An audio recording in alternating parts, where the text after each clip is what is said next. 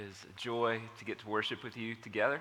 I want to invite you just to turn your Bible to Hebrews chapter 6, and if you don't have one, there's one in the seat back in front of you. And it is just a privilege for us to continue worshiping God as we've already been called into through His Word this morning. And so we're in the middle of this series. Pastor Daniel mentioned that at the beginning of kind of a warning section of Scripture. So we've talked about how Jesus is the better revelation and how He is the better rest and how He's the great high priest. And the author of Hebrews kind of pauses as he's walking through these realities about Jesus and what they mean for us to warn the church that in light of these realities, don't grow sluggish. Don't grow dull of hearing. Don't become lazy and apathetic, complacent in your faith. That we can be wowed by Jesus initially, but then grow dull to the message of the gospel, grow dull to what God calls us to and is doing in us. And so there's this call to move forward. And so we began in chapter 6 last week, really getting into the weight of this warning. And today, as we continue through verses 9 through 12, we see not just the weight of the warning, but we see the wonder of what God has invited us into in His work in us that we just sang about. So without any further ado, let's just dive into this passage together. We're going to start in verse 1 of chapter 6, where we were last week, and kind of continue on, finishing out the section that we are in this morning. He says this, "Therefore, let us leave the elementary doctrine of Christ and go on to maturity, not laying again a foundation of repentance from dead works and faith toward God, and of instruction about washings, the laying on of hands, the resurrection of the dead, and eternal judgment. And this we will do if God permits. For it is impossible in the case of those who've once been enlightened, who've tasted the heavenly gift and shared in the Holy Spirit, and have tasted the goodness of the Word of God and the powers of the age to come, and then have fallen away, to restore them again to repentance, since they are crucifying once again in the Son of God to their own harm, holding Him up to contempt. For the land that has drunk the rain that often falls on it and produces a crop useful to those whose for sake it was cultivated, receives a blessing from God.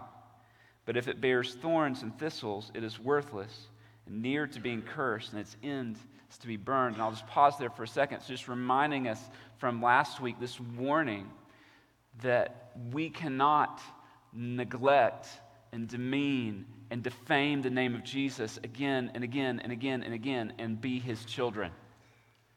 And there's this warning that as believers in the faith, that if we do not grow up into maturity, that we will fall away.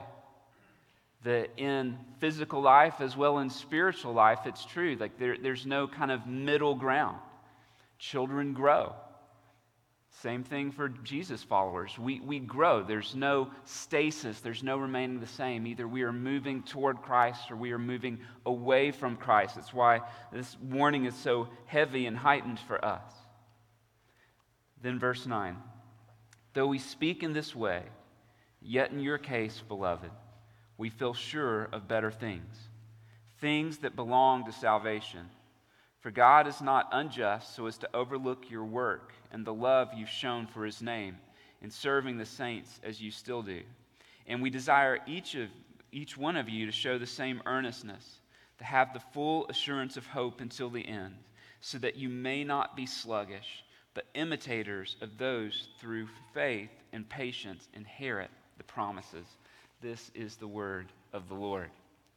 And so last week we saw this call and this warning to go on to maturity. And as we look at this week, the author of Hebrews begins to frame that pursuit even more, to not be sluggish, but to pursue diligence.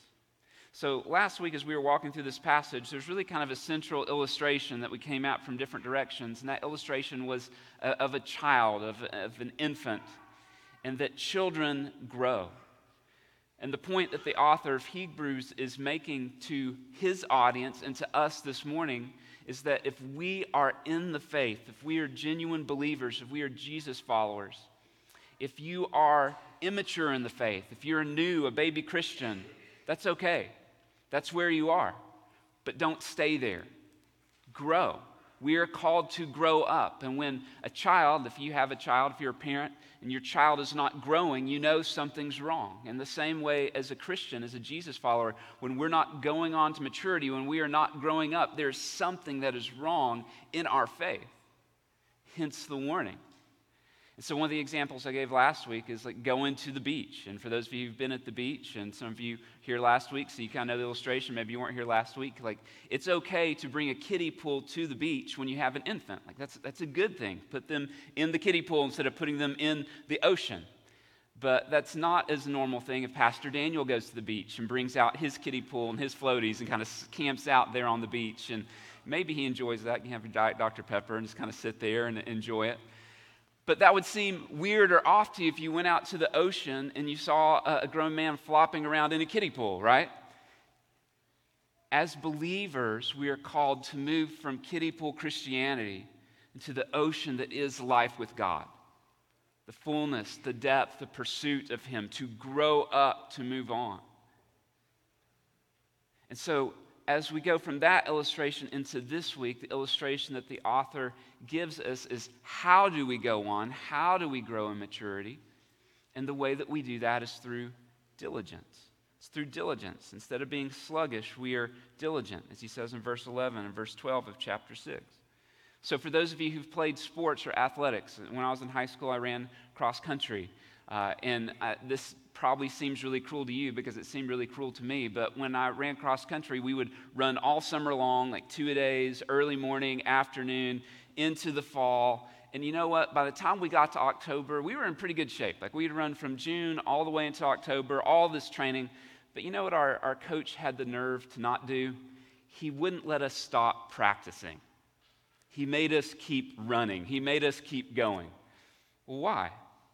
Because he wanted us to grow. He wanted us to not be sluggish. He wanted us to be diligent. For every parent who's in the room, you've got a child, you've got an elementary age, you've got a middle school or high schooler, you keep pushing them. Why? Because you want them to pursue diligence. You want them to grow up. The same way for us in our faith, the way we grow in Christ's likeness is through continued diligence and through perseverance. And that leads to our big truth this morning, which is this: Jesus followers are diligent, not sluggish. Jesus followers are diligent, not sluggish. Look again with me at verses 11 and 12 of chapter 6. And we desire each one of you to show the same earnestness. That word earnestness means diligence.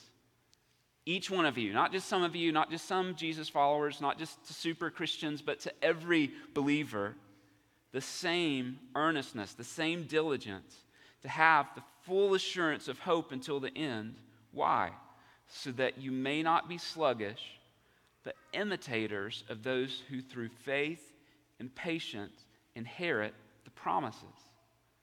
Brothers and sisters, we want to inherit the promises of God. As we heard earlier, as we were going through the book of Hebrews and read earlier, we want to enter into his rest. The promise of his rest still remains. To find our ultimate rest in God. We want to enter into that. That requires diligence. And it means not being sluggish in our faith.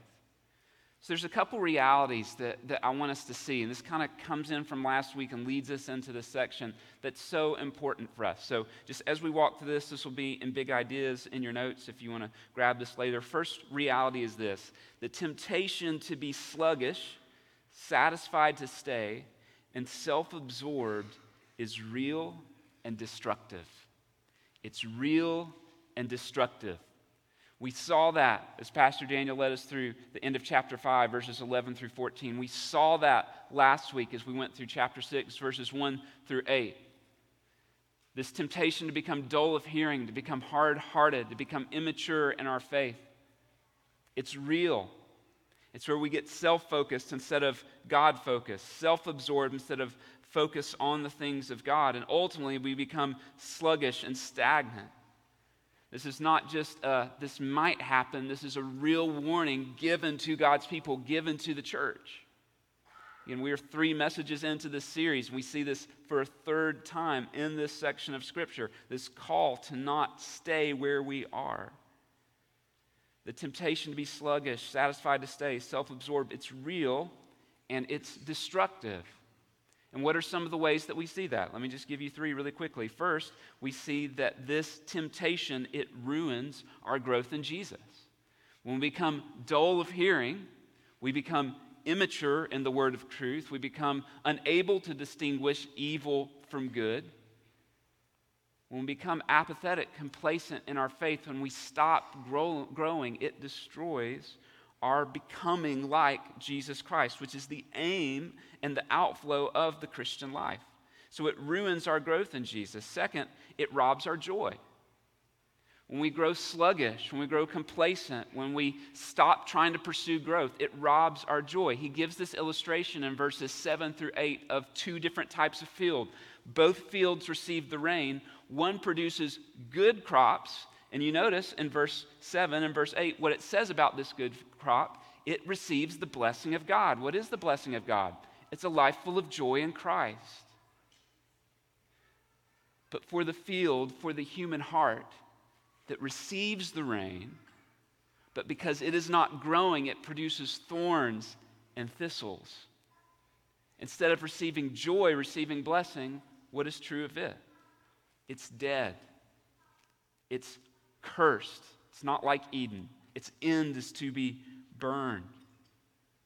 So when we fall into this temptation, and for some of you, you might be here, it ruins your growth, it robs you of joy, but then this ultimate warning that we talked about last week is it wrecks your faith. It brings shipwreck into our faith. And that's where he talks about this person who's experienced the goodness of God, experienced the work of the Holy Spirit around them, experienced the church and the Word of God, and continues to crucify Jesus, continues to hold him up to contempt, continues to reject the Son. It leads to shipwrecked faith. It leads to destruction. And it's this warning against apostasy, this falling away. And brothers and sisters, this is so important for us because we live in a culture right now where we hear a lot about things like deconstruction. And even words like that can mean a lot of different things. But for many, what it means is this walking away from the faith, walking away from Jesus. And the author of Hebrews is warning us, this is what happens when we fail to grow. This is what happens when we fail to mature. We walk away from the faith. And so there's this weight that we see in this passage, this weight that we see in this text. Do not be sluggish in your faith.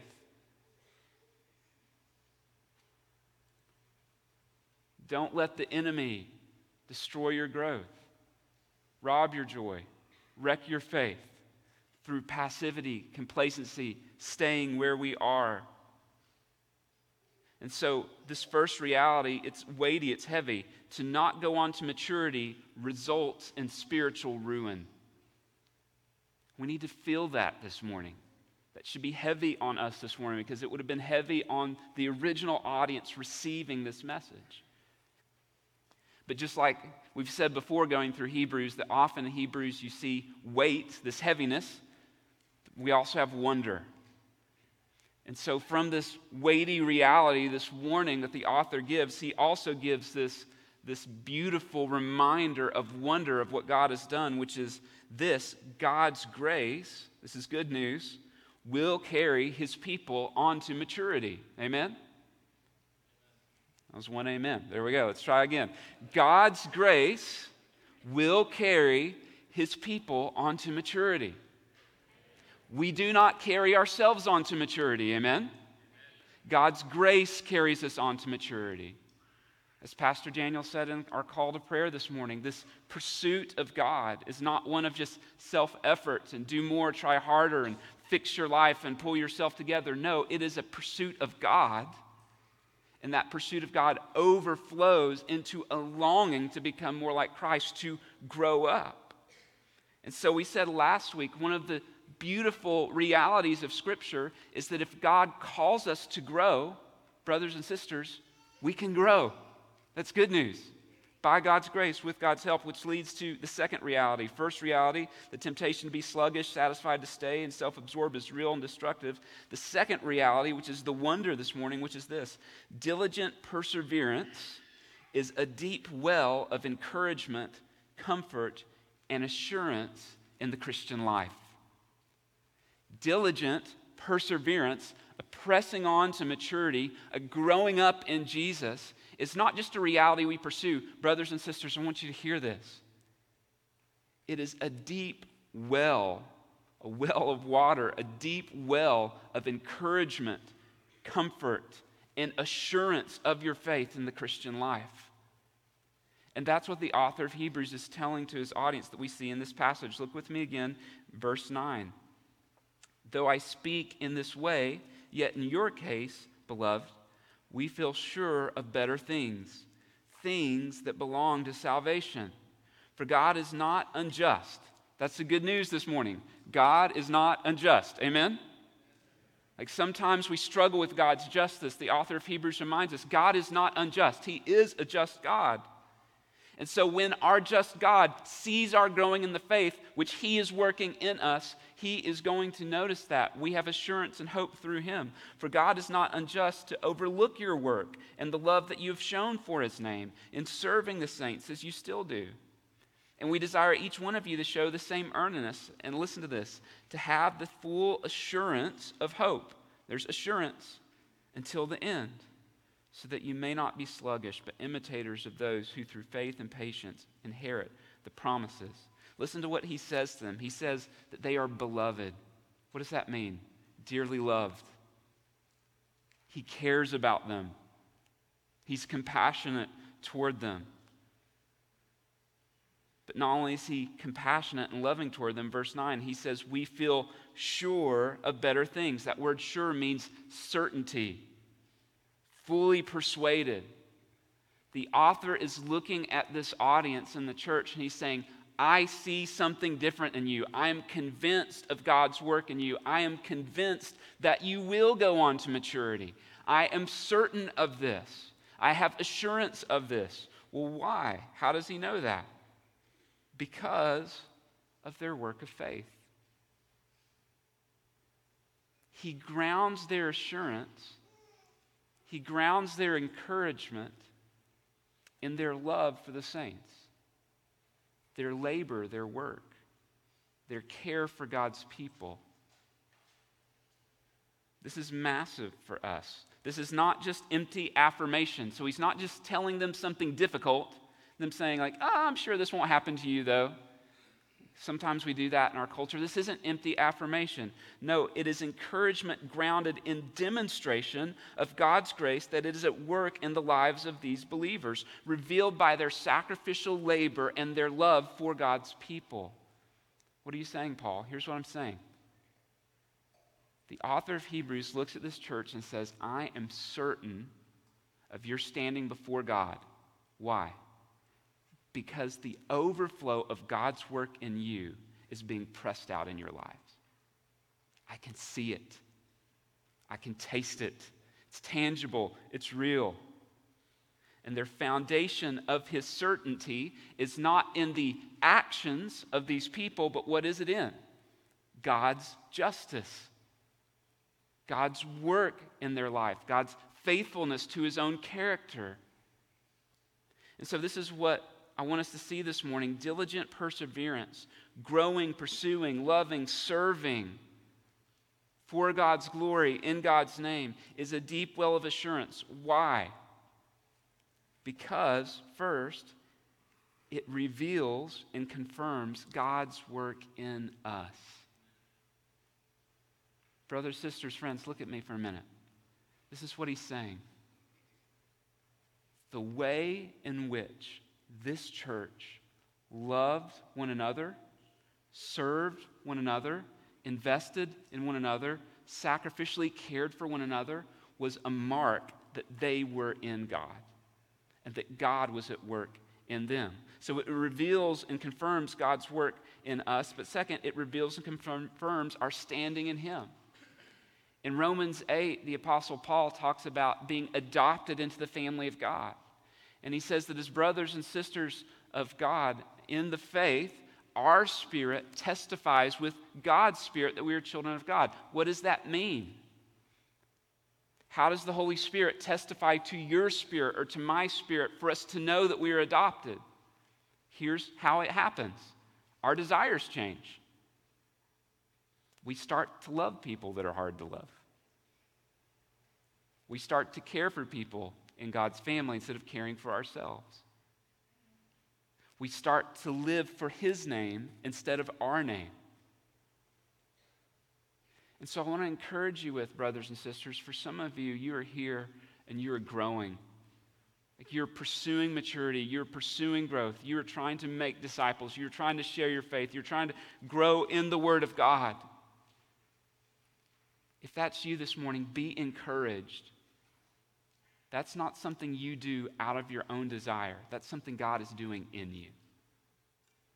Be encouraged in your faith. Be encouraged in what God is doing in you. And if you're here this morning and there's not a deeper love for God's people, and there's not a deeper desire to serve, and a deeper desire to live for His name, then brother or sister, there should be a warning, a conviction for you. What's happening in your heart that would lead you to not look more and more like Christ, but to look less and less like Christ? And so this passage to us is a call to examine ourselves and to see which one of these realities is playing out in our lives. Is the reality of sluggishness, complacency, self-focus, is that the main reality that's playing out in our lives? Or is it the reality of loving God's people, pursuing diligence, living for the name of Christ? Sometimes, in the church, we have people who will come, they want counsel, they're struggling with assurance of salvation, and that can come from many different reasons and many different means. I don't want to put anybody in a box, but many times people are struggling with assurance of salvation because they've never known Christ. But another reason why many believers struggle with assurance of salvation is because spiritual fruit is not being born in their life. And what the author of Hebrews is telling us this morning is that if you want to have assurance of your faith, the way we have assurance of our faith is the outflow of our faith is on display for us to see and for others to see. This pursuit of diligent perseverance to keep going, keep becoming more like Christ, to keep loving God's people well. And so we see these two realities in this text this morning, which leads to a practical question. So if you're here this morning and you're saying, I want to go on to maturity. I want to be diligent in my faith. I want to have the assurance, the comfort, the encouragement of Christ in my life. I want that to be true of me. I want to excel still more. I want to gain the promises. How do we do that? That leads to a question this morning. How do we starve sluggishness and diligently go on to maturity? Practically, what does this look like? What does this look like for your life, my life? How do we push forward? How do we go on? Several big ideas I just want to give you that we see in this text, just very quickly. Here are some practical things that you can ask God to grow in you. Holy Spirit, would you help me take a next step in these things? And several we see in this passage, so I'm just going to walk through them really quickly, and you can grab them from the notes later if you miss any of them. How do we starve sluggishness? How do we put it to death? How do we diligently go on to maturity? 5 big ideas. First one is this. We embrace the present, active, and ongoing work of salvation. Embrace the present, active, ongoing work of salvation. Look at verse 9. Though we speak in this way, yet in your case, beloved, we feel sure of better things. This is so important if you underline, circle this. Things that belong to salvation. Things that belong to salvation. What's the apostle saying, or what's the author of Hebrews saying in this passage? He's saying this. If you are in Christ, salvation is not just a past experience. This is important. Salvation is a present reality. We are not just saved in the past, we are being saved. Salvation is working itself out. That's good news this morning, brother or sister. If you're in Christ, if you're a Jesus follower, God is actively saving you, making you more like Jesus. Amen? We've said this before. God is more committed to you becoming like Christ than you are into becoming like Christ. And that's good news for us. So we embrace this reality, things that belong to salvation. God, help me, change me, grow me. And as we see that, we rejoice in those things. In 1 Corinthians 1:18, the Apostle Paul describes it this way. He says, "For the word of the cross is folly to those who are perishing, but to us who are being saved," that active present tense, "it is the power of God." So the Apostle Paul puts himself in this category. I am being saved. That's good news this morning. God is at work in you if you are his child. So we embrace that. We lean into that. We ask God to continue to do his work in us. The fruit of salvation would be born in us. Second big idea, how do we starve sluggishness and diligently go on to maturity? Honor God first. We honor God first. Look at what he says in verse 10. "For God is not unjust so as to overlook your work and your love that you've shown for his name in serving the saints, as you still do." And what I want you to see is he says, shown for his name.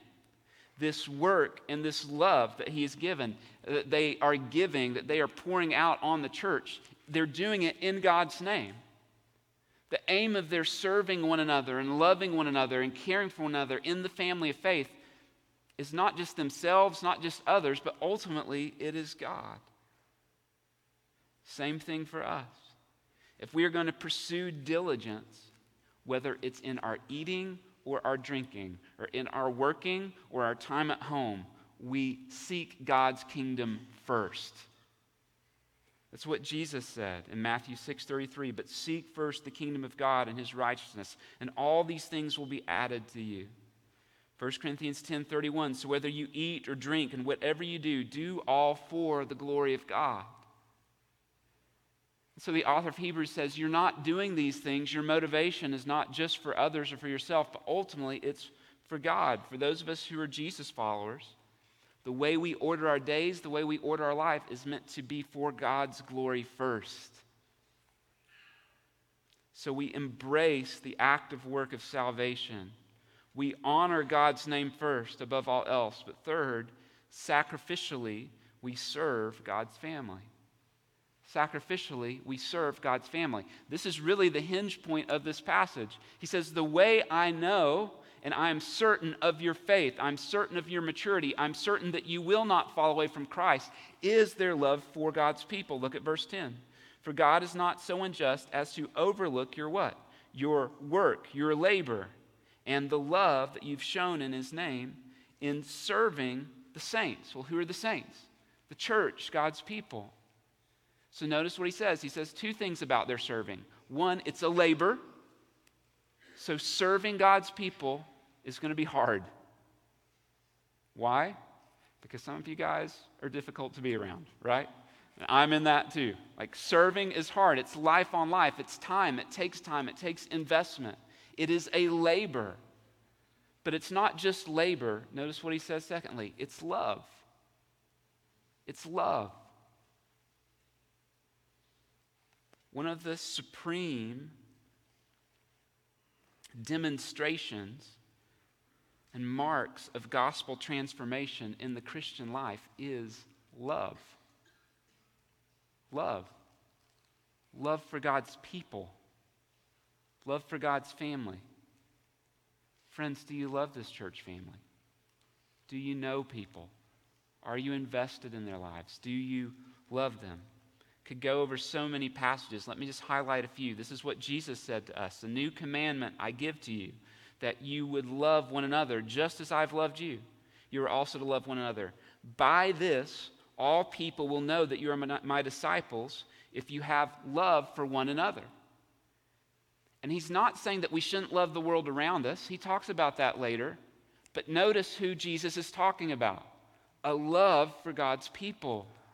The one another's, those who are in the faith. Later in John 15, Jesus would say, "This is my commandment, that you love one another as I have loved you." Well, what is love, Jesus? What does that look like? Greater love has no one than this, that someone would lay down his life for his friends. And he goes on to say, "I've called you friends. I've laid my life down for you." This is the way in the church we are called to love one another. In Galatians 6:10, the Apostle Paul says it this way: "So then, as we have opportunity, let us do good to everyone, and especially to those who are of the household of faith." Friends, look at me for a moment. If you want to grow in diligence, if you want to go on to maturity, you cannot do that apart from loving God's people. Why? Because God loves his children. If you want to show that you love me as a person, you care about me, love my wife and my kids. Like when someone takes the time to care for my children, to come alongside Katie, to encourage them, to invest in them, that shows love to me. Do you know why? Because they belong to me. They're my family. Friends, if we do not love one another through service, through investment, through care, then the love of the Father isn't in us. It's one of the ways we grow in diligence, we pursue maturity, is through our love for one another. You might say, okay, well, Paul, how do I do that? What does that look like here in our church? How do I grow in that? Well, a couple thoughts. One is, if you aren't invested anywhere, serve somewhere. Serve somewhere. Just start serving the family. Jump into a ministry.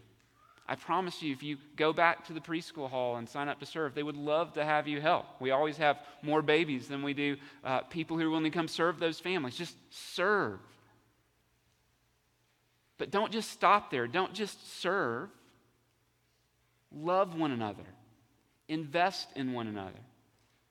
And this could be a message in and of itself, but when you read through the context of this passage, the love that he's talking about is serving people's spiritual needs, helping them grow up, take next steps, become like Christ.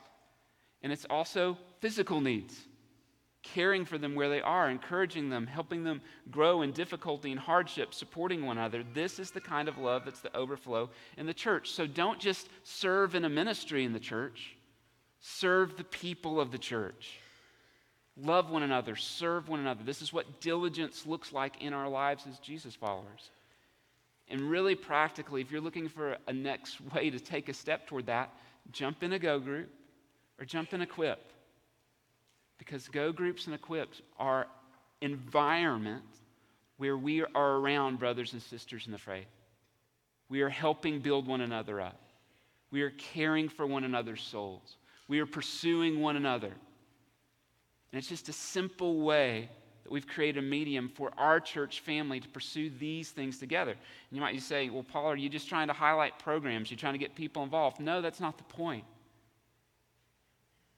I want you, because I love you and I care about you, I want you to experience the encouragement, the comfort, and assurance that comes of seeing God grow you and grow your faith through using your gifts to serve others.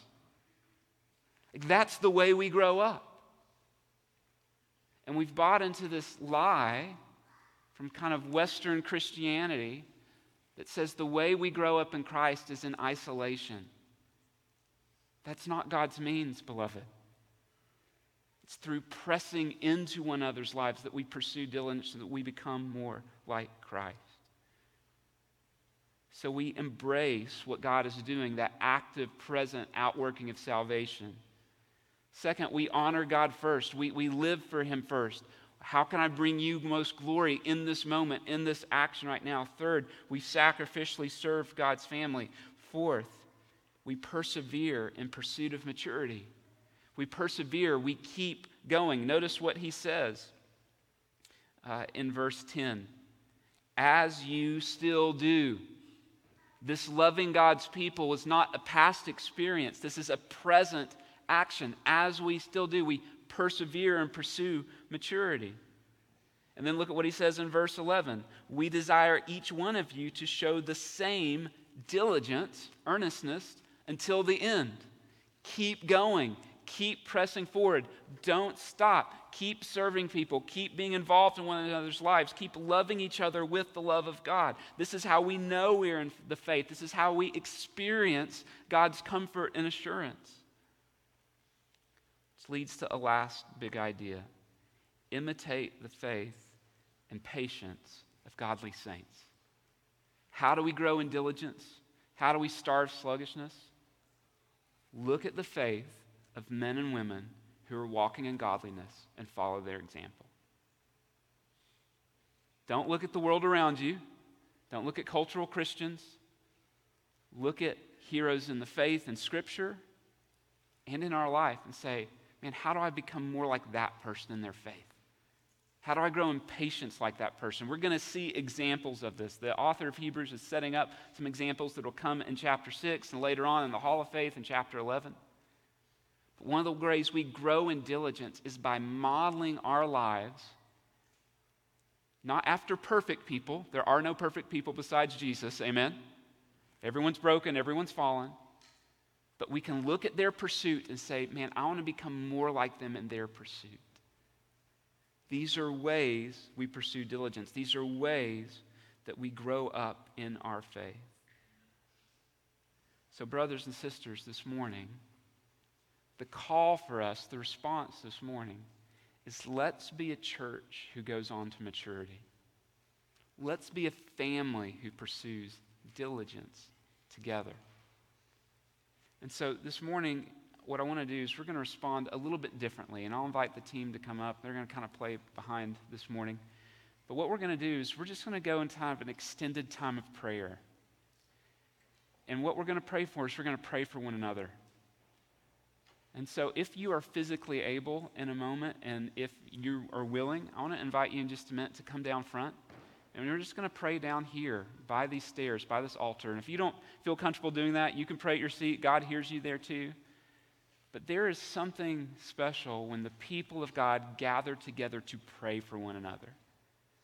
And so we're going to pray for one another's growth and maturity. We're going to pray for marriages. We're going to pray for parents. We're going to pray for the way that we love one another. We're going to pray that we would not grow sluggish in our faith. And this is one of the ways we pursue one another, by pursuing God on each other's behalf. And so we're just going to take the next few minutes and pray. We're going to put a passage up on the screen, some of the verses that have been here. This will kind of guide our prayer time. And so if you're physically able, want to join me, I'm just going to go down front. I'd love for you to come pray with me, and I'll just lead us through a few minutes of prayer together.